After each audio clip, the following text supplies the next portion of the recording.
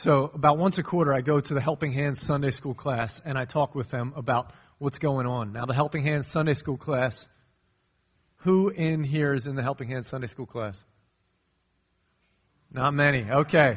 You're not going to see many in here in the Helping Hands Sunday School class. If we were at first service and I asked who was in the Helping Hands Sunday School class, almost the whole service would raise their hands. The Helping Hands Sunday School class is now a conglomeration of a number of different people, because there's been two classes that have merged into that class, but it also contains the oldest generation of our church, people who have been anchor members of the church for a long period of time and who have served faithfully in many different roles in our congregation. They've sacrificed immensely. Many of them gave huge financial sacrificially on a financial level in order to see this new facility be built and to see the replant begin to take place.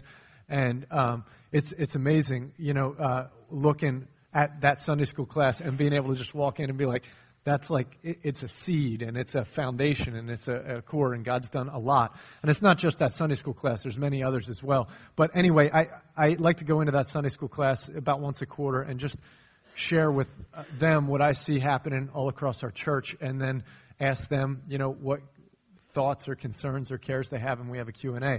Well, last time I was in there a couple months ago, I was just saying, it's great. We see people's lives being transformed right now. There's a lot of difficult things happening in people's lives, but, in God's redemptive model, that's all right. Like, difficult things are actually sometimes a great thing. Count it joy when you fall into trials of any kind, because, that's where He develops perseverance, and that's where He develops character, and that's where He teaches us faith, and it gives us hope about what He's doing.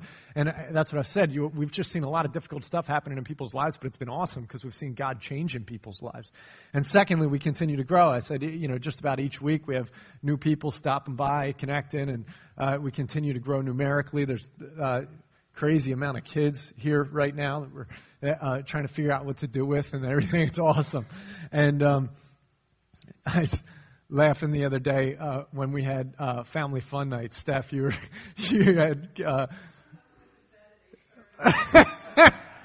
Steph went to bed at 8:30 because she was running the kids programs. Oh my goodness, that was crazy.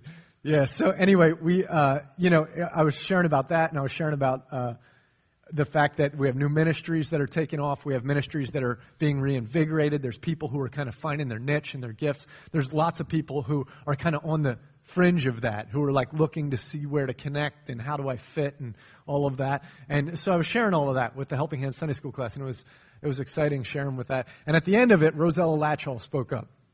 Now, many of you know, who has not yet met Rosella Latchall? Raise your hand. It's okay, don't be embarrassed. There's like only a couple of you. Yeah, see, this is impressive. She's not here today, so I love being able to talk about her when she's not here. Rosella's husband, Bob, was the pastor of this church for 40 years. And she ran the church for 40 years. No, she was the hub. I mean, she's amazing. She had kids clubs and had a Sunday school class. She did children's choir, youth choir, the adult choir. She ran a Bible study, a prayer group. She was the resident photographer. She was the recruiter, all of these things. And so she's got, she just has no shame when it comes to her communication. So I got done saying all this, and she said, this is what Rosella says. All right, Tim, what do you want? What do you want from us? And I was like, oh, snap. Like, I don't want anything. Like, I just came in to share with you what's going on, and she's like, yeah. But like, what's next? What do you need from us? What's next? What's happening next? And I just started laughing, and I'm like, it's funny. We have been in this mode of change. I say for 2 years, because that's how long Josh and I have been back around. But for some of you, it's been a lot longer than that since you started looking at the building plans and the transitioning. But we've been in this mode of change. The last 2 years since we've really engaged in the replant, it's been boom, boom, boom, lots of stuff happening. And I came in and shared everything that was going on, and Rosella's like, what's next? And I was like, you know what? Truth is I'm like, there was like a list of things that, we really had to work at and invest into and transition. But I'm like, I'm just kind of taking a breath right now. We're excited about the fact that God's been really transitioning us, and we're just taking a breath. So I'm like, I'm not asking for anything. I continue to pray that God will do what He wants to do and get to know, new people, and that's all, But it was funny. Because coming out of that conversation, the next couple of weeks, I found myself looking around at church and seeing things that were happening that weren't plans that I had. It wasn't what I was saying, hey, this is the next thing we need to do. Come follow Josh and I, your fearless leaders, are going this way. It was more like we were looking around and realizing God's doing this stuff. And I'm like, if I want to know what's going on next, I better ask God, because this isn't stuff that we've started, And so let me give you a list of a bunch of things that I started to see in the next 2 weeks. I realized that Rosella, her statement to me was almost a prophetic one, what's next? And it got me thinking, and I started looking around and seeing what God's doing. So here's a bunch of things I saw. First of all, Dave Willauer and the steering committee have faithfully been working at looking at the next phase of our building project with the kids coming and with new people. Many of you have joined recently. We have people joining today. There's others who will be joining next time who aren't joining today. And as we continue to grow and as the kids continue to grow, our Sunday school hour, we're running out of space. Some Sundays it gets tough to find a spot in here to sit, especially if you're coming with a family and you're trying to find a chunk of spots together, And so it looks like at some point this wall is going to fall down, like when marching around Jericho and the walls will just fall down. But at some point, most likely, this wall is going to come down and the building's going to double back. This building was built with the intention of being able to expand it. And there's the architect who will be here next week. He put a 4 or 5 phase building project thing together, and this is just phase 1, And so if God blesses and we continue to grow, then there's continued building projects, and we'll talk about that. We'll have to discern that together as a congregation, whether we can do that and, how it all works out and all that stuff. But that thing's been working, and that's been in motion. That's not something that, Josh and I were like, we need a new building. It's just like this separate entity from the spiritual vision. Is just that as we've gotten to a certain spot, we need to expand. Another thing is, Harry Yeager is a Sunday school superintendent and has been for a long time. He's overseen our Sunday school department. Recently, a lot's changed in the way we do education around here. Not so much that we've transitioned the old as much as we've added on a whole lot of new stuff like journey groups and journeymen and new Bible studies and new Sunday school classes and all sorts of stuff. And Harry and the Sunday school department have realized at this point, like, we're not built for the way this is now. Things have expanded, and it's time for some transition. We're going to have to figure out more of an overarching Christian ed department rather than just a Sunday school superintendent. And so we'll potentially be looking at a director of Christian ed. Is that what we're calling it, Harry? Director of Christian ed. The Sunday school budget used to be a separate entity. That's being brought into the church budget most likely. And all sorts of things like this that are, as we expand, organizational things change. The elders, it's funny, you hear us talk about elders. We have elders who for the last year and a half have really been functioning biblically like elders, like biblical elders. But the elders, if you look in our Constitution, there's no provision for the office of elder in there. As we continue to expand how leadership works and how the organization works, it has to morph and it has to shift in order to be the way that Jesus talks about it. Is he says, when you have new wine, you need new wineskins. And if you put old wine in new wineskins, if you put new wine in old wineskins, it'll burst the wineskins and it won't work. And so you need new wineskins. And what we're finding is that as God is doing his thing, that stuff around here is transitioning. And because of that, the wineskins, the building that contains us, the organizational structure that contains us, all of those things are having to transition.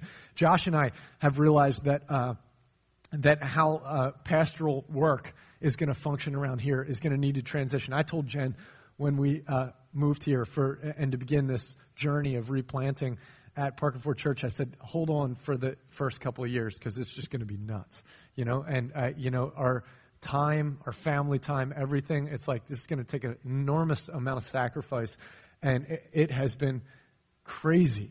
I mean, our family life has just been crazy. But I said in a couple of years, things are going to have to shift. And we're getting to that spot where the biblical picture of a pastor is actually to spend their time studying the Word, praying for the flock, and equipping people in order to do their works of service. That's what the Scriptures teach us what a pastor's supposed to do. But Josh and I have been more like church planners, running around like putting out all sorts of fires, starting this, starting that, just running like crazy, trying to be engaged in this replanting process. And when you see kind of the work of a church planter in Scripture as opposed to the work of a pastor, it's two different things. And we believe that our roles will be transitioning in the near future, and we kind of seen that coming. And a few other things. There's some young leadership, even on a ministerial level. Matt, who got married last night, he's a licensed minister with us, and he got licensed this past year. He's been interning with us for about the last 9 months. In a few months, his internship will be up, and then it's time to look and say, what's going on with Matt? How are we as a church going to help facilitate his ministry? What's his ministry going to be about? What's going on with him? And what's the call on his life? Josh Hostetter is with us, and he's a licensed minister. We'll have to vote to transfer his licensing into this church this fall, and he is he's soon going to be done the licensing process, right? And then potentially ordination. And at that point, again, what's going on with Josh Lever or Scott and Lindsay Logan, who have just joined us today, seminary training, and Scott and Lindsay, I know they've had church planning on their heart. And, who knows what God has in store in the future with them. Now there's all sorts of people who are trying to find their niche and their gifting. Last week we had Georgianne Zvodar up here and talked about her as a prayer coordinator. Some of you have engaged in teaching with the children and running AV and sound in the back, or joining in the music, and people in all sorts of different places stepping up into their giftings and their callings. And who knows where God is taking us. But there's a common thread and a common denominator across all these things that we see happening. One day, after 2 weeks after Rosella said that statement, I was like, oh my goodness, when I started looking around and seeing all the stuff that was happening, I pulled a whiteboard out. Josh and I had our pastoral meeting, and so it's, him and me. And so I pulled a whiteboard up here, and he's usually the whiteboard guy, but I was using the whiteboard. And so I pulled up the whiteboard, and I just wrote all the stuff down that was happening. I said, you see this, man? See all the stuff that's going on? I'm like, which one of these things did you start? Which one of these things did you design? Did you make happen? And I'm like, I don't know what's going on, but something's going on right now. I just told Rosella there's nothing next right now. And I'm like, I completely lied through my teeth without knowing it. I'm like, God's up to something, and it's impressive to watch how he's working. And when we started adding it all up, we're like, it really looks like what God's doing is he's taking us into phase 2 of the replanting project here. And as we talk about phase 2 of a building project, that's just part of phase 2 of the replanting project, because as we might transition the wineskin of this facility, it's also transitioning how we function as a body. And in the up, in, and out, in pursuit of God, most of this stuff centers around the internal transformation. It's time where God wants to transition us internally, to build roots in us, to dig deep into His Scripture, to form who we are as a community, so that as He continues to grow us and He continues to do mission through us, that He forms a solid foundation in who we are together as Parker Ford Church. And that's really what we see God up to right now. I sense that He's taken us to a phase of intentional discipleship. Now, I don't know if you have a working definition in your mind of what discipleship is. My major in college was evangelism and discipleship, and I went through 4 years of college, graduated with a degree in discipleship, and still didn't have a definition for discipleship. And I didn't realize that until a couple of years afterwards when I was preaching a message on discipleship, and I went to define it, and I'm like, I never learned the definition. We learned how to do this. We learned all about it. We learned history about it, and I never learned the definition of what discipleship is. And part of that is because technically it's not really even a word. You're not going to find it in Webster's or anything. This is a church word, and so it's left up to us to define it. And I'm going to give us a definition right now that we can use here, and that definition is, let me think, hang on. No, just kidding. It's our journey to becoming protégés of Jesus. Our journey to becoming protégés of Jesus. Each one of us is to be a protégé of Christ. Together, the church is to be the body of Christ. We are in a movement from being our own independent, self-reliant people to becoming dependent protégés of the Master. And He wants us to become like Him and to do His work here. And that journey is discipleship. Discipleship is about transformation. He transforms us in our hearts, in our minds, and in our lifestyles. He completely transforms us. It's about letting go of what has been and embracing this new life in Him. That's what discipleship is all about. In 2 Corinthians 5:17, it says this, "Therefore, if anyone is in Christ, he is a new creature. The old things have passed away, and behold, all things have become new." If we are in Christ, we are new creations. The old is passing away, and all things are becoming new. The truth is that Jesus, if we are in Him, then there has to be the fruit of a transformed life. If we are becoming protégés, we have to be changing. So if I can say I'm a Christian and I believe in Jesus, but if my life is not being transformed, then am I actually becoming a protégé of Christ? Am I truly a follower of Christ? What we're told here is that those who are in Christ, we've let go of the old. Things are becoming new. Really, this is kind of like a reprogramming of our minds, a reorientation of our hearts. It's like the reset button is being pushed in our life, and we're not the one who pushes it. We can't push our own reset button. We don't have the power to change our own lives. Only Jesus does.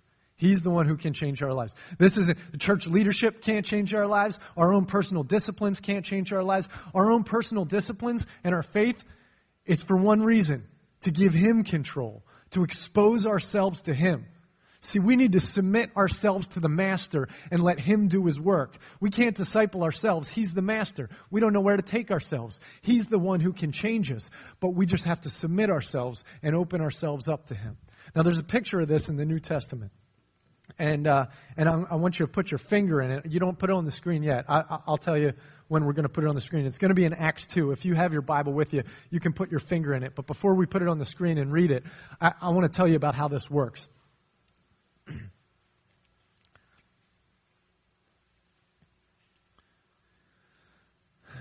We have been raised in this culture and in this world. There's all sorts of subliminal things that communicate to us all the time. You know, the way we interact with each other teach us our values, and they teach us how to live. And this, we are told in the Scriptures that this world was taken over by the kingdom of darkness on that day when we took the fruit from the tree and we began to eat it, and we began to see ourselves, and we grew in selfishness and grew in sin and in isolation from one another. And so all the rules about how this world operates changed, and the social interactions changed, and how we provide for ourselves changed, and everything changed, and the math all started to look different because we were deceived by the enemy, and we allowed him to begin to define the rules. But when Jesus redeems us, and when He frees us, and when he grabs a hold of us again, He takes us out from the kingdom of darkness and the rules of this world, and He takes us and He places us over here in the kingdom of light. And the values are all different. The rules are all different. Everything is different. But we were still raised over here. And so even though we're technically free from the bondage of sin and slaves to selfishness, working the reality of that out, that transition, that discipleship, that transformation, it takes work and intentionality. It takes day in, day out exposing ourselves to the truth that Jesus has for us. And there's two places really where we submit ourselves to Jesus. Two ways we submit ourselves to Jesus. One is right here. We submit ourselves to Him in the Scripture. He teaches us about the kingdom of light in the Scripture. And it's up to us to know this thing, to read it, to understand it, and to shape our lives around it. Two is through the community. We submit ourselves to the community. We are no longer on our own. We are not just random solo sojourners out here. We're a part of a team. And God's called us to be a part of a body. And we learn to submit to Christ by submitting not just to what we need, but to what everyone else needs. And coming in as a team effort. And so the two broad ways in which God begins to wash over us and transform us and do this discipleship process, the place where we submit ourselves to the Master, is by saying, all right, if you want me to go by your rules instead of mine, I understand this isn't going to be natural for me. It's not going to be easy for me. You freed me and you're making this possible, but I want to follow you. And He says, if you want to follow me through this and follow me through this. Through the church and through the book. That's how we follow Him. This is how we submit to Him. There's a picture of this. If you're in Josh's Acts class, you just read this last week. It's in Acts chapter 2. You can put this on the screen now. And this is our scripture for the day, so I'm going to have you stand as we read it together. This is in chapter 2, starting in verse 42. Jesus has died. He's risen from the dead. He's ascended into heaven. And he has called his apostles to come to Jerusalem and pray, and he released his Holy Spirit in power, and all sorts of things happened at the day of Pentecost, and 3,000 people were added to their number that day. And so there was about 500 of them or so, I don't know, and then 3,000 were added, so we're at like 3,500. You remember last week when we talked about the biggest church in the world, how big it was? Local church. 1 million people in that church. Now, this is the first church here. It's the whole universal church. 3,500 people. You know, it's amazing. And so it was small, and it was the beginning, and it was the seed, and it was growing every day. But this is how it started. This is the DNA of the church. This is the seed, the very DNA of the church, right here. Acts chapter 2, starting in verse 42. They devoted themselves to the apostles' teaching, to the fellowship, to the breaking of bread, and to prayer. Everyone was filled with awe, and many wonders and miraculous signs were done by the apostles. All the believers were together and had everything in common. Selling their possessions and goods, they gave to anyone as he had need. Every day they continued to meet together in the temple courts. They broke bread in their homes and ate together with glad and sincere hearts, praising God and enjoying the favor of all the people. And the Lord added to their number daily those who were being saved. Thanks. You can have a seat.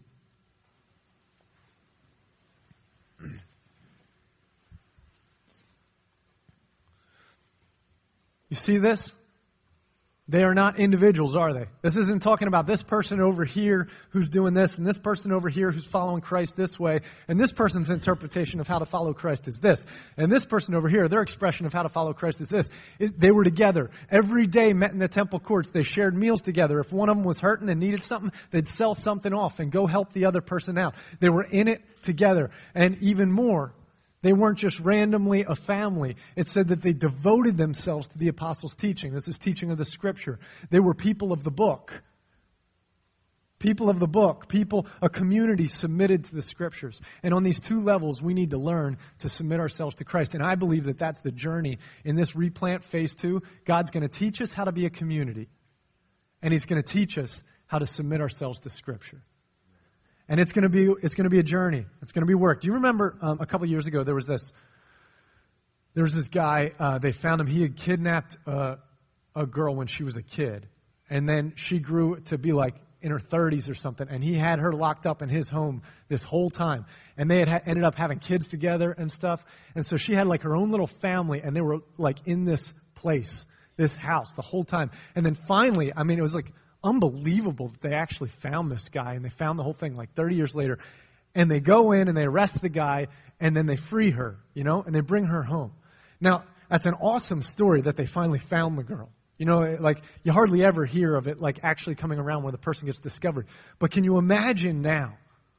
What is life like for this woman now? From the time she was a little child until the time she was 30 and had her own kids, all she knew was captivity. That's all she knew. It was life to her. She didn't know about what life is like beyond it. This was life. We have no idea. That's all she knows. And we have no idea when we grow up in this world that we live according to the rules of a prison. We have no idea that we're in complete bondage. And that selfishness has owned us. And that that what is communicated to us in our world has lied to us. We don't know it. We don't realize it. But Jesus comes into our life. And He finds us. And He frees us. And He redeems us. And He says, you don't have to play by those rules anymore. I have a life that's much better for you. I love you. You don't have to earn love. You don't have to prove yourself. It's already there. You're wonderful. But the transition of working that into our life, oh my goodness, it's so difficult. It's so difficult to see that happen in every facet of our life. And you see this happen in Acts 2 as they gather around the text together. And they say, you know what? We need to learn this Bible. We need to know it. We need to know each other. We got to be people who follow Jesus and follow His Scriptures. And we can't do it alone. We got to do it together. So every day they met together. And every day they were sharing with one another what they were learning, and they were listening to more teaching of the Scriptures, because what they began to understand is that they were not individuals anymore. They were one body. See, this is what we're taught in the Scripture, is that we are not all each individuals. Rather, we are part of one whole. When we come into Christ, we join a body, a single body, with many members. It's kind of like, I kind of believe that what God's going to teach us in this next phase is it's kind of like going to boot camp. I was talking to Charlie Baver a few months ago now, about this kind of thought process. And I was like, what's boot camp like, man? And he's like, you know, and just started laughing. And I was like, no, I mean, like, how's it start? Like, at the very beginning, what's it like? And he's like, before they start, you know, kicking your tail and making you do all that stuff, like, and he's like, you know, they take your cool haircut and they take your nice clothes and give you these other things. And I'm like, you become part of the team, right? And he's like, yeah, they strip you of your identity as a citizen. And now you are a soldier, you know, and you've been changed. You are no longer so-and-so, the random citizen. You are now a cog in the U.S. Army, you know? And so, like, it's a stripping of unique personal identity. And one of the things that happens in the world, one of the lies that we've been taught, is that it is all about our own unique individualism, that we're independent from one another, that this is about Tim, you know? And my journey with God, it's about Tim and God. And what happens is when we enter into the faith, the kingdom of the light, is that He says, I don't see you as just each unique individuals. I see you as a unit as well. See, in the end day, when there's the wedding, I don't know if you know about this, there's the wedding feast at the end day in heaven. And that wedding feast, the church is given to Jesus as the bride. And it's not that Mel Christman is the bride of Christ. You know, it's not that Pam Havrilla is the bride of Christ. It's that the church is the bride of Christ. You know how there's the Father, the Son, and the Holy Spirit? How many gods are there? One. You know, there's Chris Rooney and there's Ruth Rosado, but how many of the body of Christ are there? How many brides of Christ are there? One. We are one. And if our spiritual journey is going to move forward in discipleship, it has to move forward as one. We have to begin to see ourselves not just as unique individuals, but also as a part of something greater. And my decisions about how I spend my time and how I use my talents and how I invest my resources should not be informed just on what benefits me or my own personal spiritual journey or anything like that. But how does it affect the team? Because we're in this together. I no longer live, but now Christ lives in me. Now, there's a caveat that I want to say about that. Part of the reason why we struggle with this mindset is because about 50 years ago, there's a real transition in the language in the church. You see, what had happened is that people had gotten to a mentality where they thought if they joined the church, that they were joining Jesus. That if they joined the church, that they were joining the kingdom of light. And so they're a card-carrying member of the church, like they're a card-carrying member of, you know, the Lions Club or of the YMCA. And as long as I was a member of this church, then I was in good standing with God. But there was a reaction to that, an appropriate reaction. And that's that the Scriptures teach that we need a personal relationship with Jesus Christ. That each one of us has to get on our knees before God and say, I need you. I am desperately in need of you. And even if I'm a part of this church, I need to connect with you. And there's no greater truth. We need a unique relationship with Jesus Christ. Our entrance into relationship with Him doesn't happen just because we join a church. It happens because we submit ourselves to God and surrender our lives to Him personally. And that's entering into a personal relationship with Jesus Christ. But when we move forward from that point, we cannot do it alone. And if we surrender our lives personally, it's not just that we're surrendering our lives to Jesus and now it's me and Jesus. It's that I'm surrendering my life to Jesus and to His community. So now I'm realizing that by surrendering my life to Christ, I'm surrendering my life to the family. That I'm surrendering my life to the family of God. And I'm joining not just Jesus, but I'm joining a community. Any of you ever heard of George Barna? George Barna is a statistician. And he's a Christian guy who does research all the time. He does research about how people are thinking these days, what their mindsets are, what their lifestyles are, all sorts of things. And he does that about the church, and he does it about the world. One of the staggering results right now in George Barna's research is when he does studies on how isolated we are growing as a society. How every year we grow more and more isolated from one another. And it's amazing. We're so connected to each other. You know, it's amazing how connected I am to the world around me with this little gadget right here. I can find any information I want anytime. Right now, I could, chat with someone while I'm sitting here talking to you. I could be doing this and chatting to someone else the whole time and could pull it off. The ability to connect is phenomenal, but true connection is growing more and more distant. And when George Barna does his research, it's amazing how he finds that the decisions that people make are less influenced by others than they ever have been. So how my decision affects you is much less likely of a consideration than it was 10 years ago. Now I kind of live in my own world. I have all the information at my fingertips. I go wherever I want. I do whatever I want. And so I grow more and more isolated. It's about me. And when it comes to our faith, people are beginning to see their faith more and more as just private, individual. There's a smorgasbord of possibilities in my faith. And I select from this and I select from that. And I make the religion of Tim, But the truth is that joining Christ has to do with joining a body, joining a church, joining a family. And so what I do this weekend, if I'm maturing in Christ, shouldn't be determined just based on what's going to work best for me in my spiritual life. But how's this going to affect the family at Parker Ford Church? What am I going to do this weekend? Should I be making this big purchase here? Or is there a way that I could better affect the family?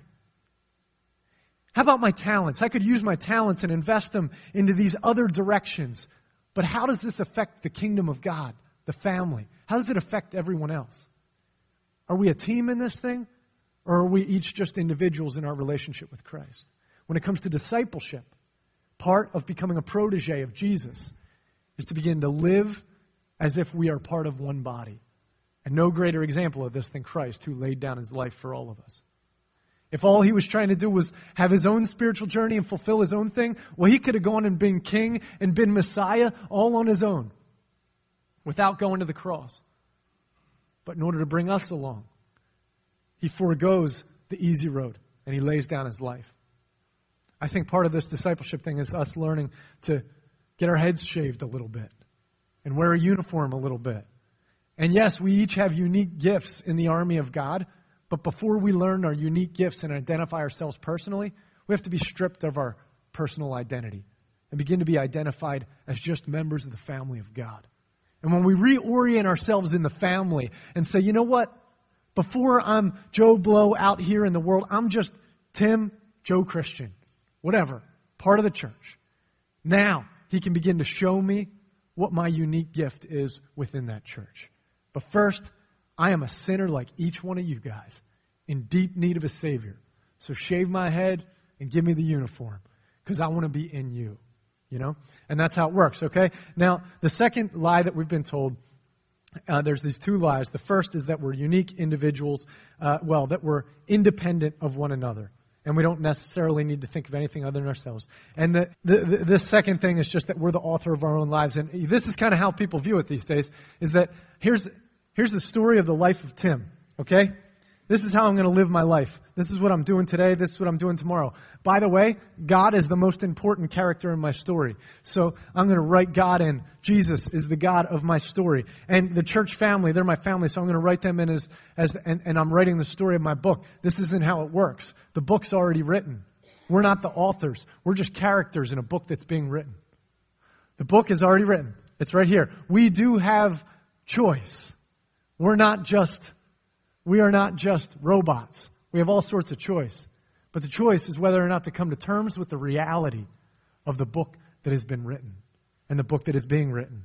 But it's not being written by me. It's being written by my master, by the authority.